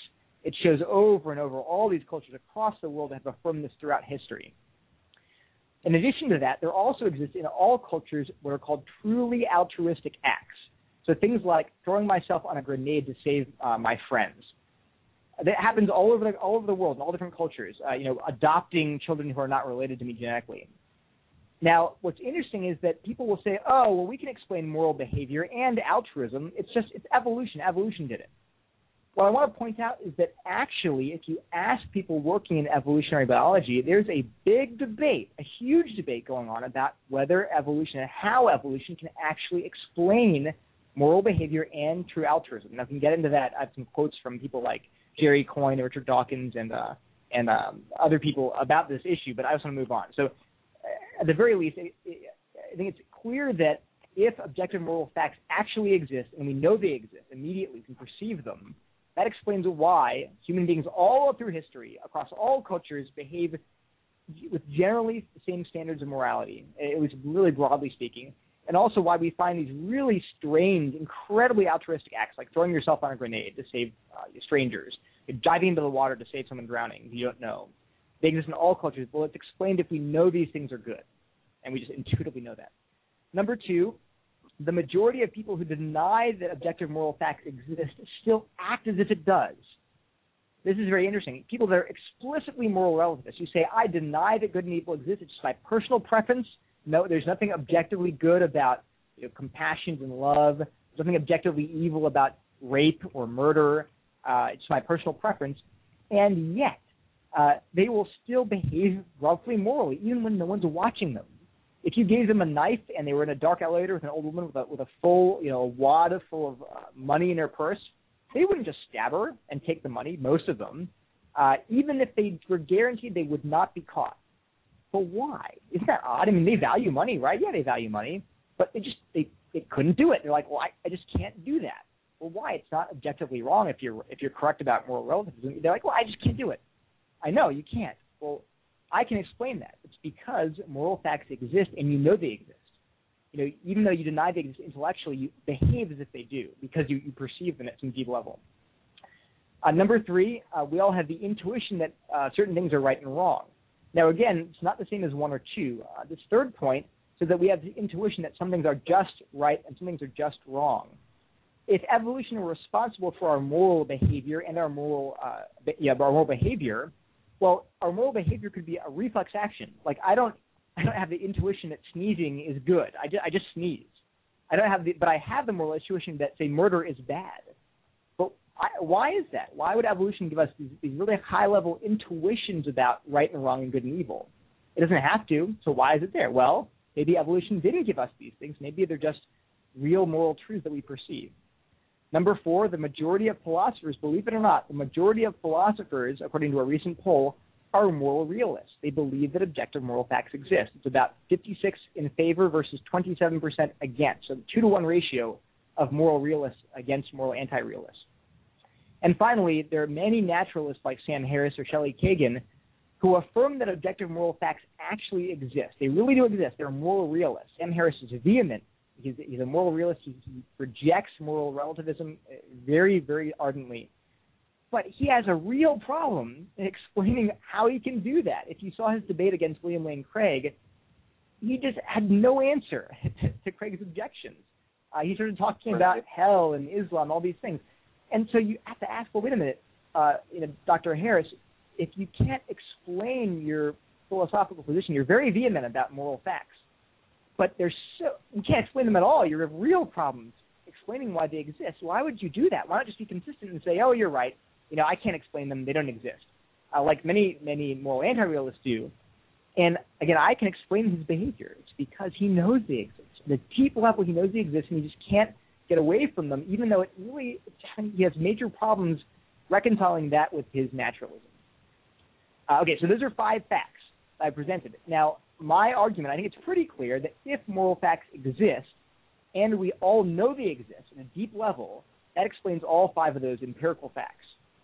But if you want to say, well, if they don't exist at all, I think you need to provide a better explanation for all 5 of those facts. And, a common one, people will say, oh, evolution did it somehow.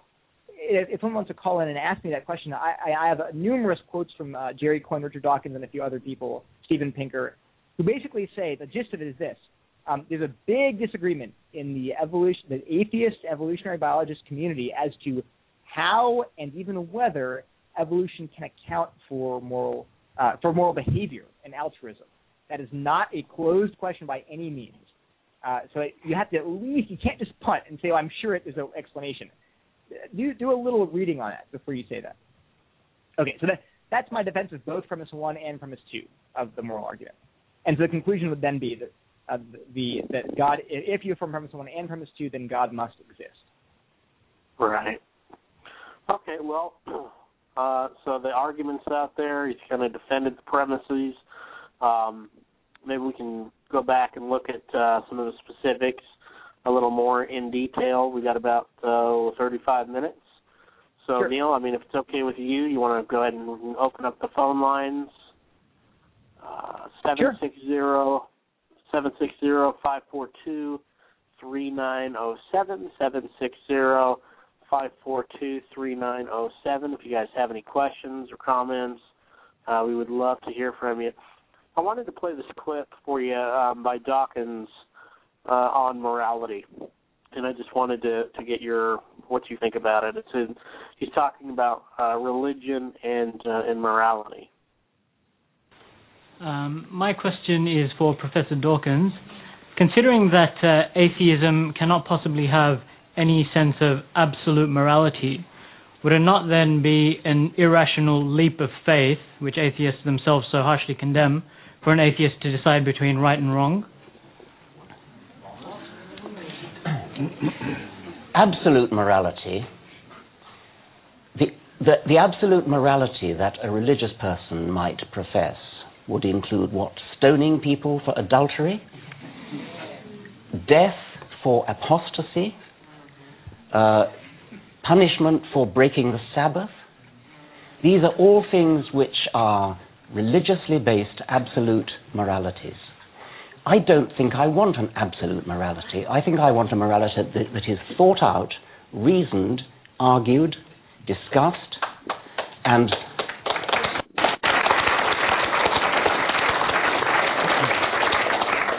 based upon, I could almost say, intelligent design. Can we not design our society which has the sort of morality, the sort of society that we want to live in? If you actually look at the moralities that are accepted among modern people, among 21st century people, we don't believe in slavery anymore. We believe in equality of women. We believe in being gentle. We believe in being kind to animals. These are all things which are entirely recent. They have very little basis in biblical or Quranic scripture. They are things that have developed over historical time through a consensus of reasoning, sober discussion, argument, legal theory, political and moral philosophy. These do not come from religion to the extent that you can find the good bits in religious scriptures. You have to cherry pick. You search your way through the Bible or the Quran and you find the occasional verse that is an acceptable profession of morality. And you say, look at that, that's religion. And you leave out all the horrible bits. And you say, oh, we don't believe that anymore. We've grown out of it. Well, of course we've grown out of it. We've grown out of it because of secular moral philosophy and rational discussion. Tony Burke. So I would love to hear your thoughts on that, Neil. That's such a great quote. I have one right here, actually. This is from the God Delusion. So this is what Dawkins says. He said, the God of the Old Testament is arguably the most unpleasant character in all of fiction. Jealous and proud of it, a petty, unjust, unforgiving control freak, a vindictive, bloodthirsty, ethnic cleanser, a misogynistic, homophobic, racist, infanticidal, genocidal, filicidal, pestilential, megalomaniacal, sadomasochistic, capriciously malevolent bully. Now, in the clip you played, it's interesting. You heard exactly the same reasoning. He said, look at the things that religion teaches, stoning people and doing all these terrible things. But then he says, well, I wouldn't want an absolute morality like that. Well, wait a minute, Richard. If you don't want an absolute morality, and I actually prefer the term objective, because absolute usually means that like you never, ever, ever, ever, ever should lie or something like that. I think there's some kind of even in the Bible there's situational ethics. There are very few absolute commands in any sense. But say objective morality. If Dawkins doesn't want objective morality, but then turns around and condemns all of the things he finds in the Bible, on what basis?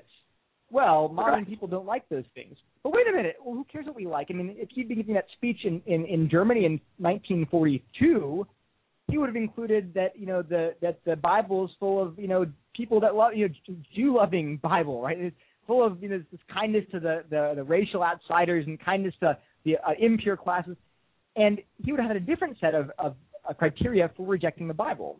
But that depends on our society that we live in. And so if he doesn't want an objective morality, how can he then immediately turn around and say that he rejects the Bible for what? For being objectively bad? No, because he doesn't like it. Well, but Richard, I don't like lima beans, but I don't go around claiming that, lima beans are they don't exist, for instance. I have to have some standard objectively to say they're objectively bad. And so if he's going to reject the Bible on objectively moral grounds, okay, let's provide some, again, a naturalistic, according to him, account of morality. But if not, then he's welcome to say, well, I don't like the Bible's ethics because it's my personal preference. Okay, that's fine too. What you can't do is sort of equivocate on what you mean by, morality. Well, it's not objective, and yet I'm still going to condemn God or the Bible in these very objective terms. So I think that's actually what's one of the other problems I had from moral relativists was moral criticism. I work, at Duke, and I see a lot of college students who are very passionate about injustice in the world. I think it's great. People, with tables protesting against slave trade and sex trafficking, and I think it's wonderful.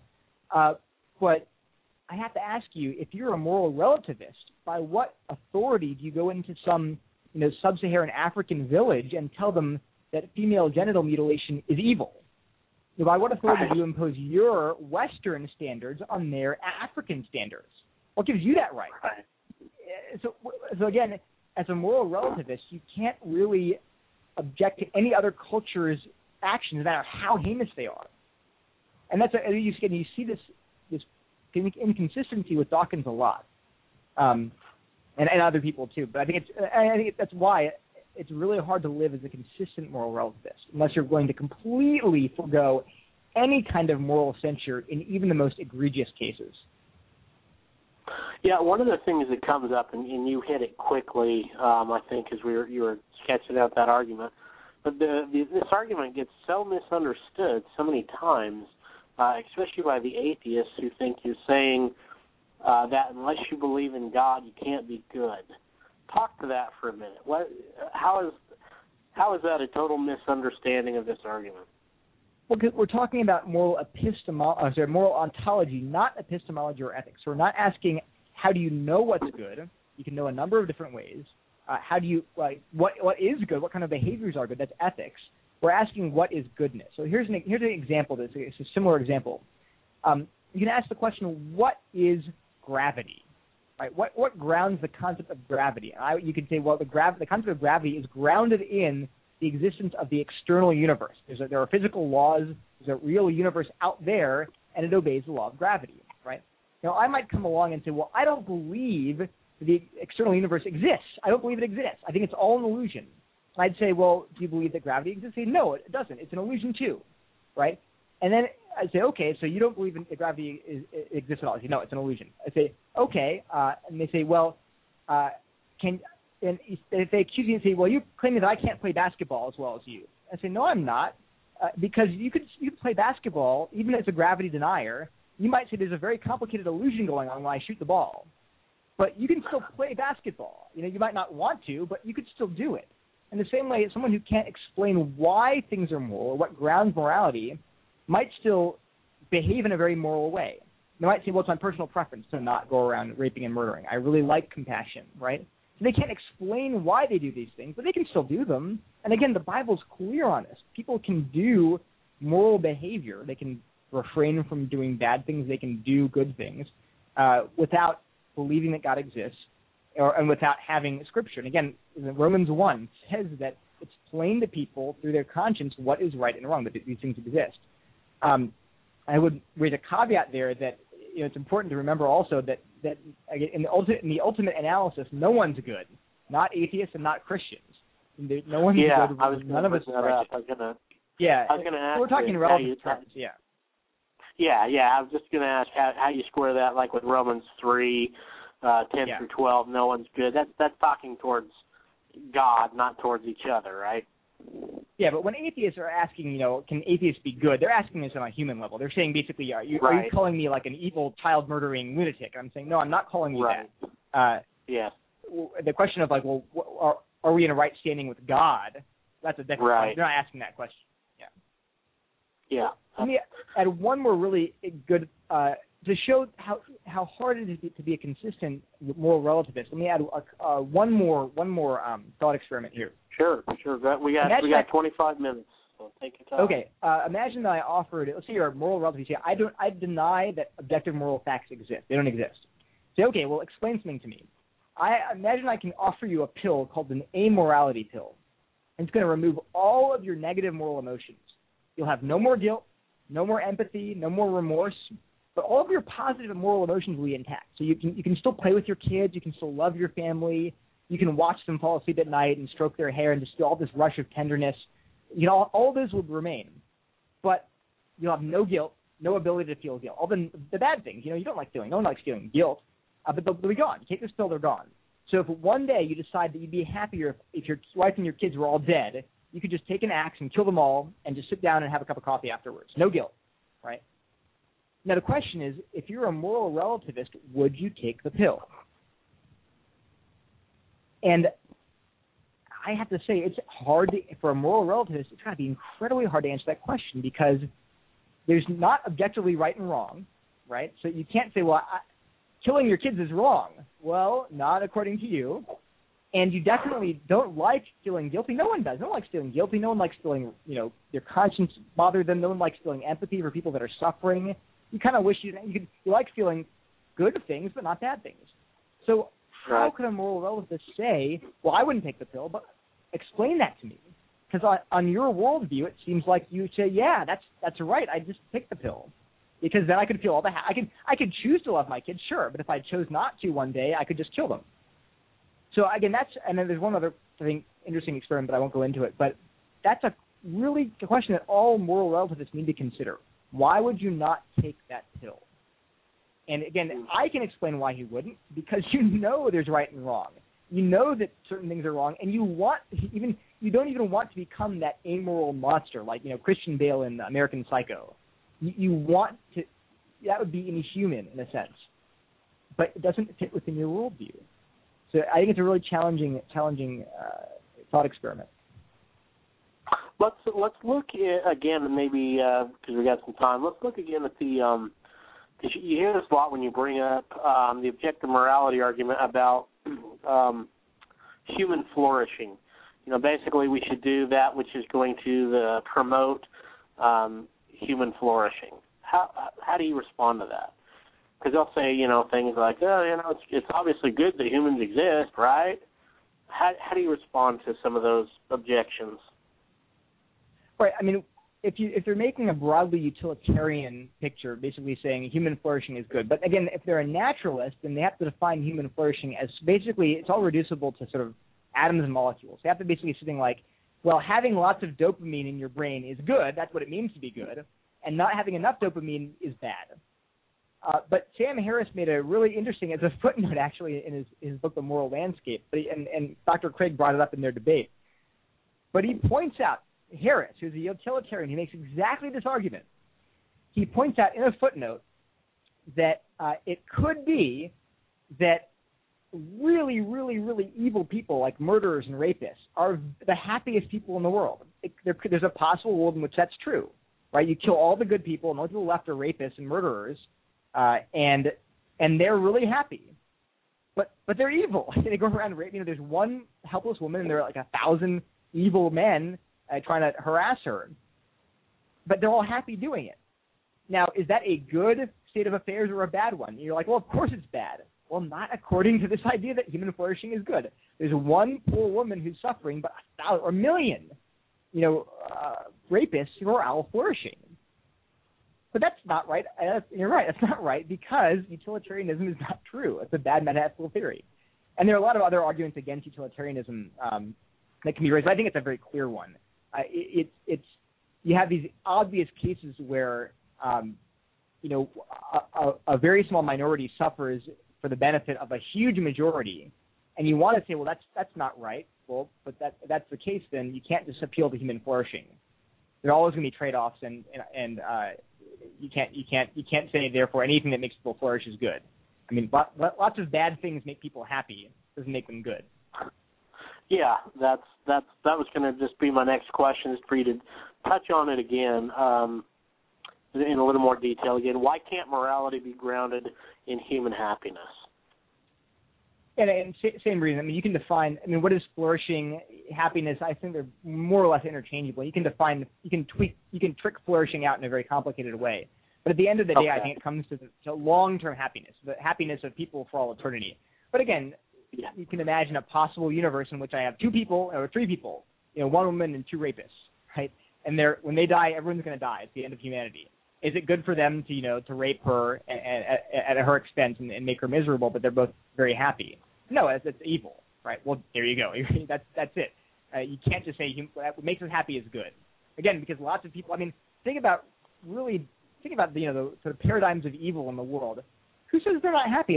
Kim Jong-il probably was pretty happy. He was a tyrant. He killed billions of. Maybe not millions, but he oppressed millions of people. But what if he was really happy? Is that good? Well, you want to say no, but it's hard when you start dabbling in utilitarianism. Right. That is a good answer. Is truth-seeking good or obligatory? So, for example, doesn't the Christian God require us to believe things on faith, whether they're true or not? Yeah, well, this is a common objection to that, faith just means belief in the absence of evidence. But again, if you look at the Bible, this is not the way it defines faith. And in fact, if you look at Christian history, Christians have pretty much never defined faith that way. The Reformers taught that biblical saving faith consisted of 3 components, the last of which was fiducia, or a trust, basically. So I think a good synonym for faith in the Bible simply means trust, personal trust or confidence in God. So when the Bible says that we're to have faith in God, it means that we're to trust in Him. And faith can be based, trust can be based on evidence. For instance, I have faith in my wife. I trust in my wife, but it's not in the absence of evidence. I have all the evidence in the world that she loves me and that she's trustworthy. In the same way, we have lots of evidence that God is good, that He loves us, and that He's perfect and He's done good things for us. And because of that, I can put my trust in Him, not in the teeth of the evidence, but on the basis of the evidence He's given us. And if you look at the Bible, there's so many places where faith is defined in this way or used in this way. But I want to go back to the question you had about truth-seeking. I think this is a really great formulation of the argument. I think it's just very potent. You can reformulate the argument in this way. You can say, number one, if a truth-loving God does not exist, then seeking the truth is neither good nor obligatory. Premise 2, but seeking the truth is good and obligatory. So 3, therefore a truth-loving God must exist. So it's very similar to the traditional moral argument, but I think it's much harder for atheists, actually. The reason is because, can you guide premise 1? So maybe truth-seeking can be good in the absence of God. And the answer is it's actually very hard. I have a friend named Vlad Chituk, who's an atheist. I've actually debated with him. He's a really thoughtful guy. And he actually agrees with me. He says it's incredibly hard to claim that seeking the truth is good if atheism is true. And why is that? Well, because if atheism is true, even if you're a moral realist, you believe that objective moral values and duties do exist, you usually try to ground them in things like human flourishing, right? What makes humans flourish is good. But now let me ask you a question. What's the guarantee that seeking the truth will lead to human flourishing? None. There are billions of counterexamples. Here's one. Imagine my grandmother is a Christian. She's on her deathbed. I'm an atheist. She asks me, she says, I can't wait, I'm sad to die, but I can't wait to see my little baby who died when she was little, my husband, my beloved God who loves me, who died for me on the cross. I can't wait for all that. But I heard that there's some atheists out there who don't believe those things. But let me ask you, grandson, does God exist or not? Now, as an atheist, you encourage her to seek the truth of atheism. Let's say atheism is true. Do you encourage her to seek the truth of atheism, or do you lie to her? The answer is you have to lie to her. In fact, you're obligated to lie to her because if she seeks the truth and realizes that God does not exist, she'll be miserable. And you know that. She's dying. So the upside, so basically only by lying to her and perpetuating her false belief can you facilitate human flourishing. So in this, you can multiply these examples infinitely. So it's very hard to affirm that truth-seeking is always, always, always good if atheism is true. On the other hand, if Christianity is true, read the Bible. It's full of statements about how God is true, His Word is true, He asks us to believe truth and not lies. And in fact, it goes so far as to say that people who are lost because they failed to love the truth. Jesus says, I am the way, the truth, and the life. He says, you'll know the truth, it'll set you free. So the Bible's full of commands that says God does love the truth. He commands us to seek it. And in the end, in the final accounting of all things, those who seek the truth, and God is the truth, will find complete happiness and joy in his presence.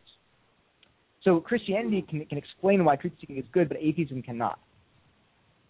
And the second premise, then, you can say, well, I deny, maybe truth-seeking is not good after all. Maybe it's not good or obligatory. Well, here you have a serious problem as an atheist. If an atheist came to me and said, you should embrace the truth of atheism and reject false religious dogmas like Christianity, well, I would say to them, well, why? Is truth-seeking good or obligatory? Should I seek the truth?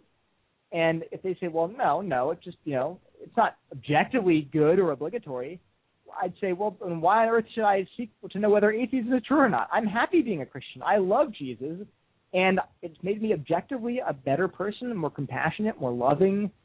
So, again, I ask you, why are you coming to me and telling me to do something that is neither good nor obligatory for me? It's like coming to me and saying, you must cheer for the Boston Red Sox. I say, well, that's your opinion, but don't push your opinion on me. On the other hand, as a Christian, I can go to an atheist and say, you should seek the truth. The truth is good. God commands you to seek the truth. It's obligatory for you as a human being. So it's a very strange paradox that Christians can affirm that truth is good and obligatory, but atheists can't. I like that. That's pretty cool. And I think it's a very powerful argument.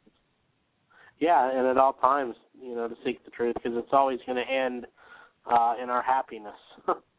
That's right. Yeah, and Christianity can reconcile the fact that truth-seeking can be hard for the time being, right? Seeking the truth. Let's say if Christianity is true, being a Christian in some places will get you killed, right? And so you'd much rather not seek the truth and lie to yourself and say Christianity is not true. But in the end, Christianity says all things will be put right, and in the end, we can reconcile clinging to the truth and seeking it with our eternal joy and happiness. But you can't do that on atheism because there's not going to be any final accounting. Where all debts are settled in a sense.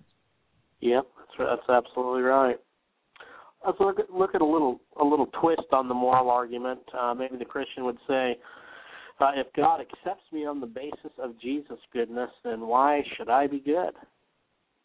Right. Yeah. This is where I want to get. This is what I alluded to at the beginning. So people, I think, have to engage with the moral argument at some level. When they're engaging with Christianity. And that's because the Christian message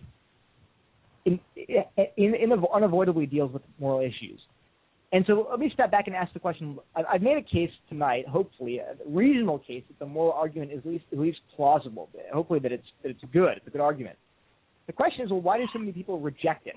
If it's a good argument, if those premises are true, then why do people reject it? And I want to look at what the Bible actually says about this. Believe it or not, the Bible explains why we would reject the moral argument. So, both premises. So, first, why do we reject premise 2 of the moral argument? The premise 2 says that objective moral facts, objective moral values and duties actually exist. The Bible says this about why we reject moral facts. This is from John 3:19-21, just after John 3:16, actually. It says, this is the verdict. Light has come into the world, but men loved darkness instead of light because their deeds were evil. Everyone who does evil hates the light and will not come into the light for fear that his deeds will be exposed. That's an incredibly insightful, whether or not you think the Bible is inspired, whether it's scripture, I think it's an incredibly insightful statement. What it says is that we have an existential fear of moral facts. It's nice. Well, there's a really nice, appealing thing about moral relativism, which is that nothing and no one can tell you that you do bad things. Nothing can tell you that you do evil things because there is no good, there is no evil. So nothing can call into question the way you're living your life. If I want to live a life of love and compassion, that's my business. If I want to live a life of oppression and injustice and hurting other people and getting away with it, that's my business. If there are no moral standards, I can live however I want, and you can't even call it evil. So this shows why we're attracted to reject premise 2. We don't like the fact that there is good and evil, and so we deny that it exists. And John 3 says, that's right, men, all of us, atheists, Buddhists, Christians, evangelical Christians, born-again, Reformed, Southern Baptist, evangelical, all of us do evil. And because of that, we hate the light. But it also explains why we reject premise one of the moral argument. Premise one is that not only does the moral facts exist, but that God is the explanation of those moral facts. There's a moral law, and he's the moral lawgiver. So that's a separate point. So, for instance, look at Isaiah chapter 6, verse 5. Isaiah is a very religious, godly, pious Jewish man. He loves God. He's presumably a righteous man, living according to what God commands. But when he sees God, here's what he says. He's a prophet. He says, "Woe to me, I am ruined, for I am a man of unclean lips, and I live among a people of unclean lips." The lips, by the way, were the most sort of holy part of a prophet, right? They speak the words of God.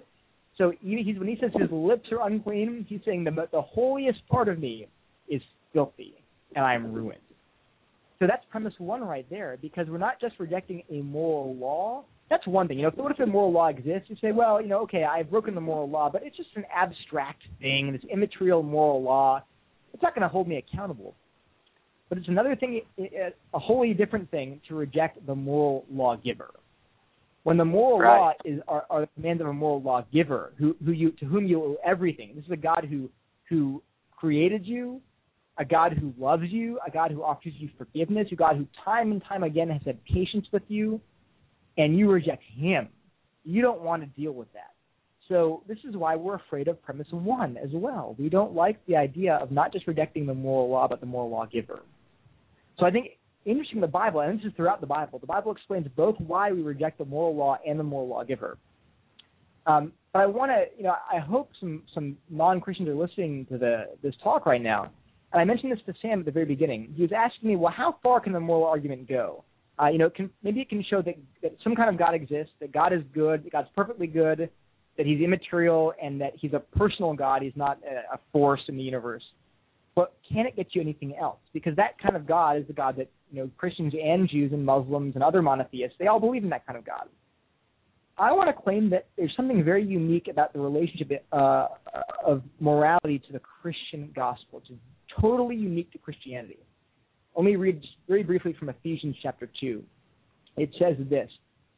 It says, as for you, he's talking to Christians, by the way. As for you, you were dead in your transgressions and sins. You were dead. And all of us also once lived among them, and these people that are dead. We were all dead. All of us, like the rest, we were by nature deserving of wrath. But because of his great love for us, God, who is rich in mercy, made us alive with Christ even when we were dead in transgressions. For it's by grace you have been saved through faith. It's not of yourselves, it's a gift of God. Amen. Now, what does all that mean? The Christian view of morality and God's law in general is, again, as far as I know, I'm not a religious studies major, but I've read about other religions. I've talked to people who have other faiths, and I think I've never had anyone say, no, you're wrong. But Christianity is the only religion that teaches that we are complete and utterly moral failures. Every single one of us. We are, as the Bible says, dead in sin. We are hopelessly evil. And because of that, there's no way for us to be accepted by a morally pure God. We are children of wrath in our nature.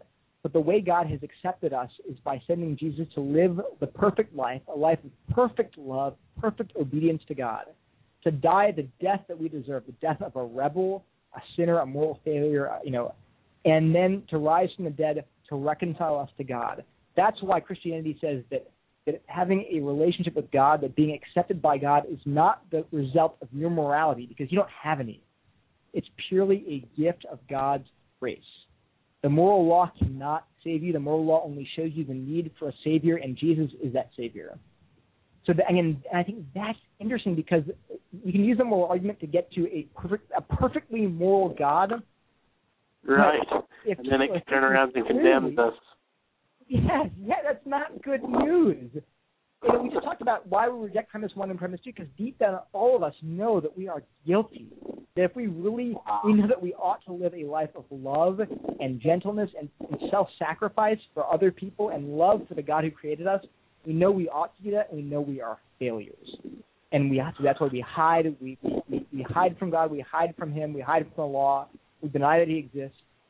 But God alone in Christianity, in the gospel, comes to us and says, what you couldn't do, what you aren't doing, keeping the law that I've given you, I have done for you. I will give it to you as a gift. You can be rightly related to me now, today, by trusting what I have done through Jesus on the cross and the resurrection. So I think, again, that answers Sam's question. I think if you really think carefully about the moral law, it does not give you shiny, happy thoughts. It's beautiful. It's wonderful. It tells us that we're supposed to love God and love people, but it condemns us as lawbreakers, and it drives us to a Savior.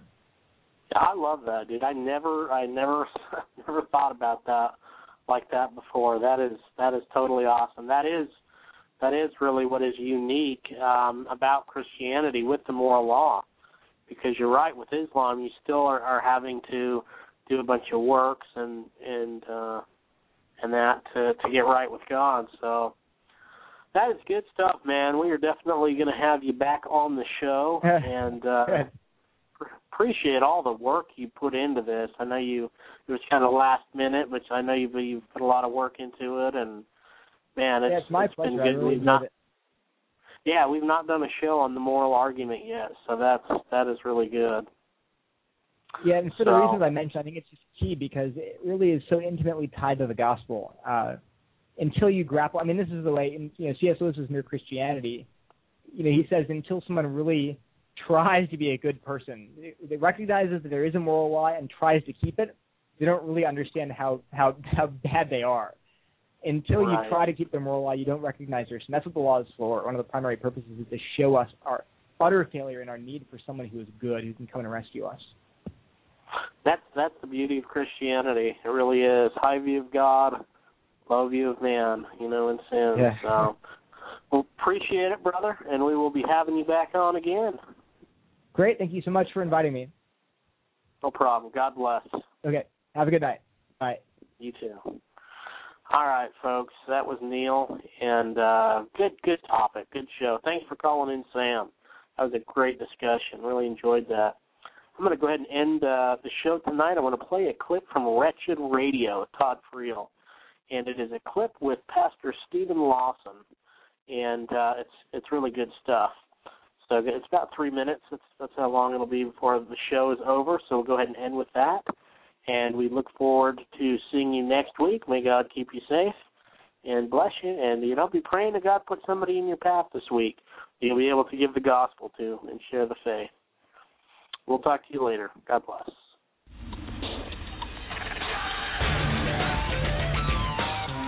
The fact that this is a narrow gate requires repentance. It requires leaving your baggage behind. It requires leaving behind the love of sin and the love of the world and love of self. Jesus said, if any man shall come after me, he must deny himself and take up a cross and follow after me. There is no way to come through this narrow gate except you strip down and strip away all self-sufficiency and all self-righteousness, and you humble yourself and you come as a little child into the kingdom of heaven. And it is a narrow gate whereby you can only come one at a time. You can't come in a group. You're going to have to peel off from the group. You're going to have to break from the pack. You're going to have to break even from your family and come one at a time to the Lord Jesus Christ. He is calling everyone under the sound of His invitation to leave where they are and to leave what they are and to come immediately to Him and to enter through the narrow gate. You need to know that the gospel is a command. And you will either live in obedience or disobedience to this Christ who is calling you to enter through the narrow gate. And to fail to respond to this gospel is to commit the greatest sin under heaven. It is to trample underfoot the precious blood of the Lord Jesus Christ. And it is to insult the Spirit of grace, who would be convicting. To say no to the gospel of Christ is to commit the greatest sin. Why do you refuse to come to Him that you might have life? It's not the signs and wonders. In this here chapter of John, Jesus had just done a bunch of signs and wonders, and people didn't believe Him. Why? Because Jesus says, the scriptures that you read, they testify about me. And Jesus' claims were too hard for people. Jesus' claims basically, in essence, were, you think you can work your way there, you can't. You've sinned, you deserve God's wrath, you can't dig your way out of your hole. But I am God, I will live a perfect life and die for you, taking the wrath of the Father upon myself. Now you must repent and put your trust in me. The people then, they hated that message, and people today, they hate that message. And it's a shame, because the option is, you can just work like crazy to try to get to heaven. Knock yourself out, and you know in your heart of hearts, that little conscience that tells you, uh-oh, I'm in big trouble here. I am not doing enough. Besides, even if I do a bunch, how will I ever make up for these sins? You can't. But Jesus did. And this day, He promises you life. Why wouldn't you run to Him? Why wouldn't you flee to Him? Most likely it's your pride or love of sin, or you think you're too dirty to be forgiven. He promises, come unto Him in repentance and faith. He will not greet you with a scowl, but with love and forgiveness.